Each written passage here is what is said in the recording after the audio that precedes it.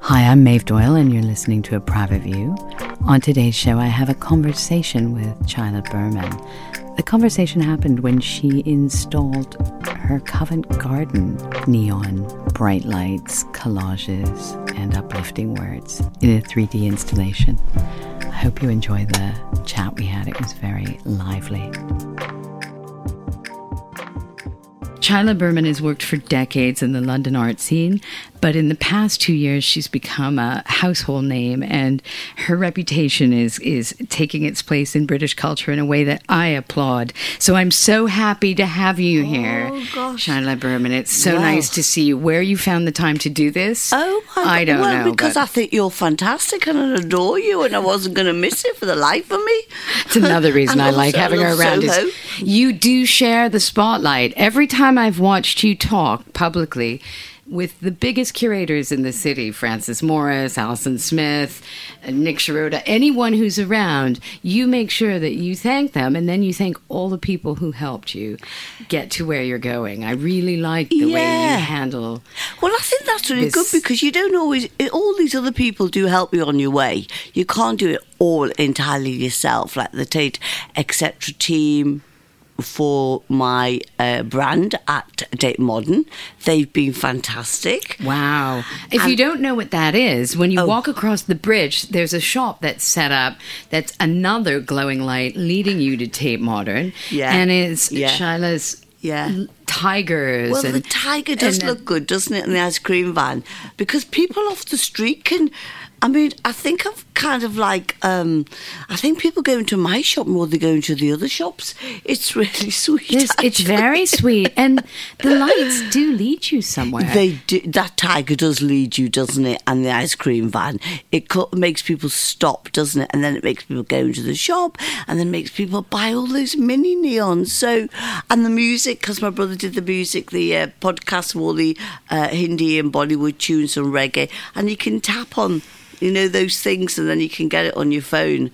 I'm not very good with all this young technology that all the kids use. I haven't a clue, but you don't need to be, because you're good at collaboration. You collaborate with people, and that's even more important.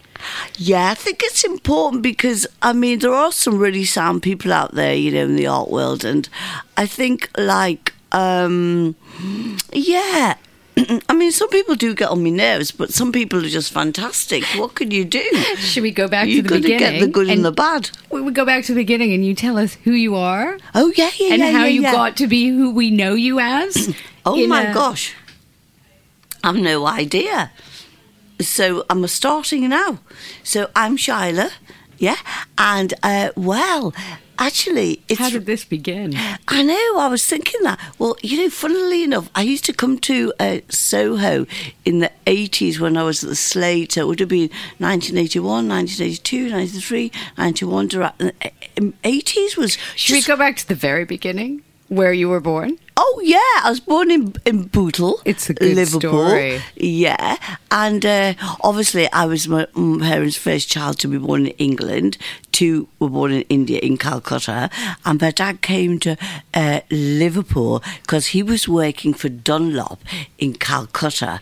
And he was fed up the way some of the Indian and English bosses were giving him... were ordering him around. So he just said to them, listen, send me somewhere else, thinking they'd probably send him to someone in India. And they said to him, you've entertained us so much and fantastically as a magician, because my dad's a magician as well, of course, as being a bespoke tailor. Yeah. So you never guess what? They sent him to Dunlop in Liverpool, in Speak. And so that's the start of the Indian community in Liverpool. And he sort of like kind of like made it happen. Is that the right word? Yes, yes. Firestarter, Rainmaker started it happening. Yeah. And then he didn't, obviously, typical Punjabi, he's more of an entrepreneur. And either he ran away from Dunlop or something happened and he met Uncle Kelly, who's Anglo-Indian, we're like full Indian, he's Anglo-Indian, in a pub, speaks, looks totally English but speaks Hindi. Met him in a pub, and he had an ice cream van, which is hard ice cream van. So he introduced me and my dad to the ice cream trade. So my dad got an ice cream van, ran away from Dunlop. I could just see him, just not even saying goodbye, just walked out one day, and then and if anyone doesn't know, ice cream trucks are part of the wellspring of iconography and imagery you use in your work. Yeah, all the time. So yeah, your all childhood the time. really informed a lot of how you visually express yourself. And then my dad sent a note to everybody in India and says, come to Liverpool and get a van. They're all uneducated like me dad, never been to school, unskilled. So the next thing we know, the whole ice cream trade begins in Liverpool. No. And three uncles who were called Jats, they're landowners, and they opened the factory. So that's why. And then my dad got a stand on Freshfield Beach, which is the poshest beach in Liverpool, where you've got red squirrels and you have to pay to go in. So I think, obviously, I had to clean the van every night. Fantastic. And mash up all the cardboard boxes. That's why you're so hardworking. So I think that's why, yeah, you kind of did it for me, Mum and Dad, because he always used to say to us, we came to this country to better your life. And so always be good at school and things like that. And I passed 11 plus, so I went to grammar school. Wonderful. That really helps because that's like going to a private school. So you learn to read poetry, Shakespeare, Yeats, Keats, and and then you did all the Latin and stuff like that. So proud. I mean, how I passed 11 plus, I do not know, because we never had books, pencils, crayons, nothing in the house. We just played outside. We hopscotch, marbles, balls on the wall. I think it's because we played outside so much that you have to create your own games. So you have to be really inventive. Imaginative. So I often think that imaginative. So if you're outside from, like, say, the weekend, so say 10 o'clock, 11 o'clock in the morning, and you have your lunch and then you come back in, you're outside again. So you're always out till 8 o'clock at night. Same, till it gets dark. Yeah, and then that was the law, right? As long as you're home before it's dark. Yeah, that was it. And so I think this is how I think I've become creative. Plus, my dad was a bespoke teller. My mum used to knit all the time, so they've got a good eye for detail. Right. It must be that. Making things. Yeah, making things. Yeah, that's why I think I use my hands, because I think I use Sprit sticks and scissors still. And yes, people so say do I. to you, and tape and collages and notebooks. And yeah. Why don't you ever use Photoshop? I says, it goes from one ear and out the other. I can't seem to use computers or anything. I can just about do cut and paste. So it's really interesting, because part of this is your early life. You possibly knew exactly what you were going to do without even having to think about it. It was kind of. I think I just followed my nose, actually. I remember drawing a tiger when I was about 9 years old in the classroom. And how come I still do tigers? And then my dad put a tiger on the ice cream van. And I think very lucky, because I got a first class honours at Leeds Polytechnic in printmaking and painting. And then I came to the Slade. Hence, I was always in Soho, because I used to go to Joe's basement. Yes. The photo lab here. Yeah. I remember when Wardour Street was all photo labs. Yeah, and that was our women's clothes shop next door to it. Fantastic clothes shop. Did Philida Barlow teach at the Slade when you were there? No, she was, because I was in printmaking. Got it. And she must have been in sculpture. So here's my question to you. So Barto de Santos, who is a great guy, and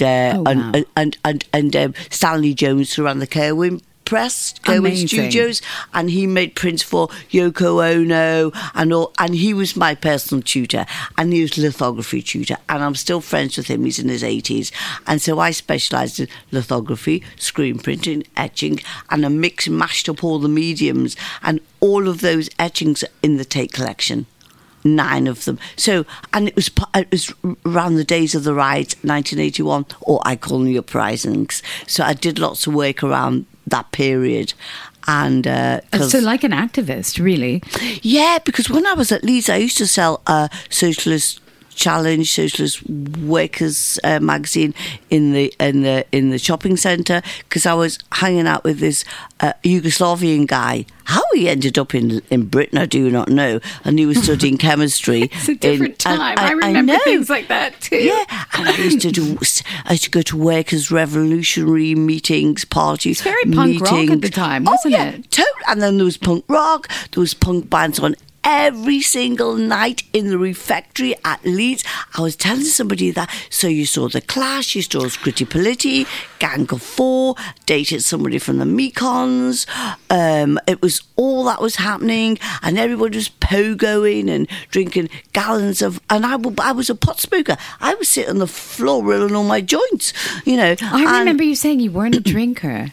Wasn't a drinker till I was about 24. I think my brother introduced me to pot when I was about 15, 16, 17, because he used to go to Liverpool Stadium to go listen to all the bands, and I wasn't allowed out because, remember, I had to have an arranged marriage. My mum and dad were strict on me. Oh my God. Of course you did. So wait a minute, stop there, because I'm thinking, how did they let you go to art school? Were they not worried you wouldn't get a job? I mean, usually my parents were immigrants, and they're like, you can't make a living in the art world. No, they didn't really understand art. I mean, they'd never been to go. I just took a portfolio to me foundation course, and they said, "What's that suitcase you carry?" It's so sweet. I said, "I'm going for an interview, Dad. The foundation has a suitcase." He called the football, and then he said, "You can take the car." So I managed to take the car, and then they let me go to Leeds Polytechnic because my tutors on foundation says the only place you can go to is Leeds because it's got the best printmaking course. But fortunately, my cousin's sister lives in Dewsbury, so they let me go to Leeds Poly. Then I got a first class honours, and then I got to London. I got into Royal College, Chelsea, and the Slade, and they let me go to London because my auntie was a nurse in Wormwood Scrubs prison as a nurse, and that's why they let me come to London. Because I understand that. So someone here could look out for you. There was someone here to look out for you. Yeah. So what was it like at Slade at the time? It was all right, actually. Actually, I didn't like it that much because it's part of University College London, and I was in this concrete building in Leeds Poly, and I got to Slade, and it's all like smells of polish, and it was all like very la-di-da, and I was going, oh my God, what's happening? And then it was just absolutely nuts. But because I was with this Yugoslavian guy, I got on the train straight back to Leeds, and he says, "You can't come." He says to me, "That's so important to be at University College London." Nice. So he sent me back. And then I stayed.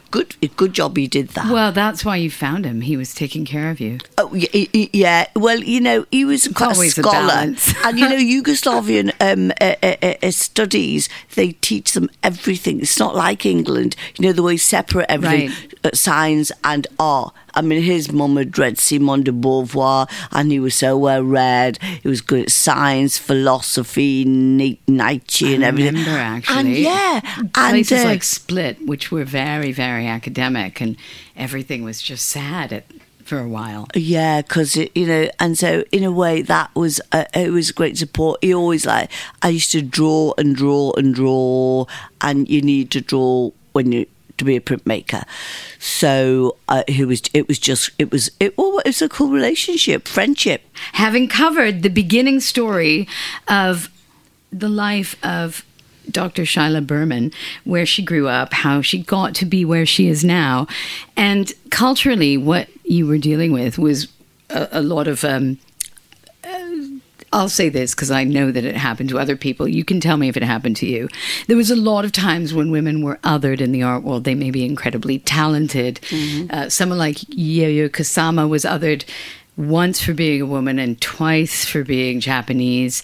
There were great male artists who actively said they were influenced by her work. Andy Warhol, Donald Judd, Klaus Oldenburg.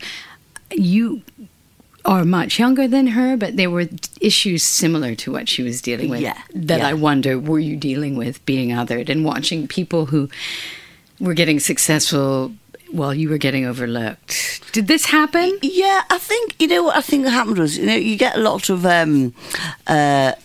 younger artists now at 29 who are getting recognised.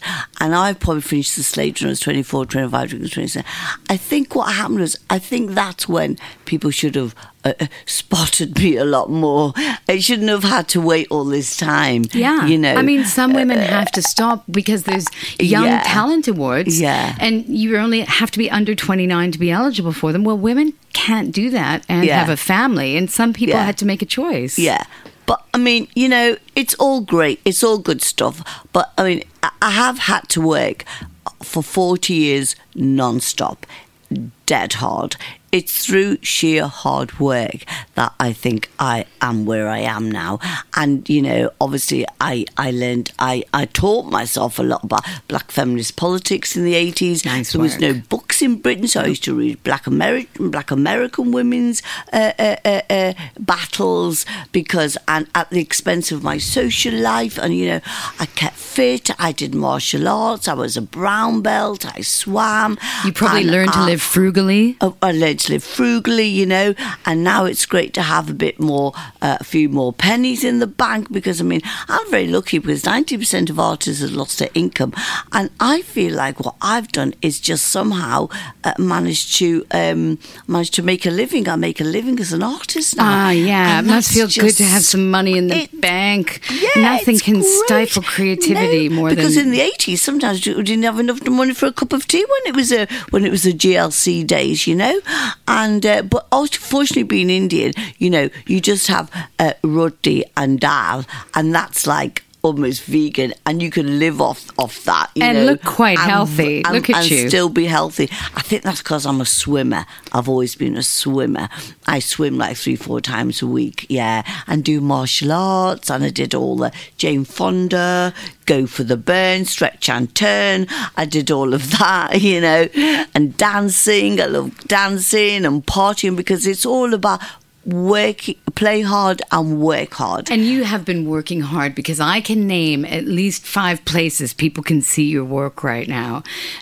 Tate Modern, Victoria Beckham's store, Blackpool, Covent Garden, Blackpool, the Grundy Gallery. So this seems what to be people will say is an overnight success was a 40-year build, which also has echoes of the Kusama. Oh, yeah, and I'm doing the anthropology shop as well. So I was with Grace and Perry yesterday, in the Museum of Bristol. So that was cool, because I've got 2 neons in there. Without Us, There Is No Britain, and Jahansi Kirani piece. And he's done a really cool layout, in a fold-out thing.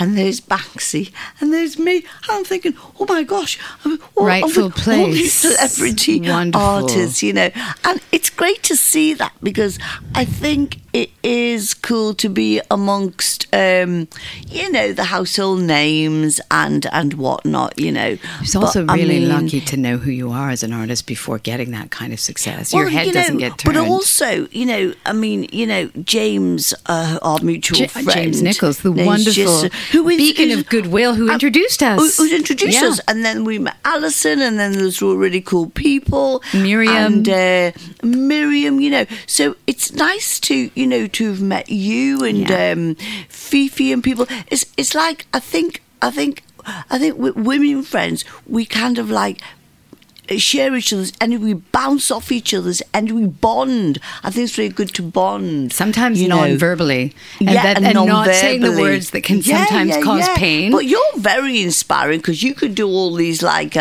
splits and all this yoga stuff and everything, and you were I was showing off. People said you can climb up ladders and do I did all that. helter-skelters upside down. And I thought, my God, I want to do that next, I should go to my yoga classes, because I don't do enough of that. Swimming's really cool, but we're running out of time. So Stop now.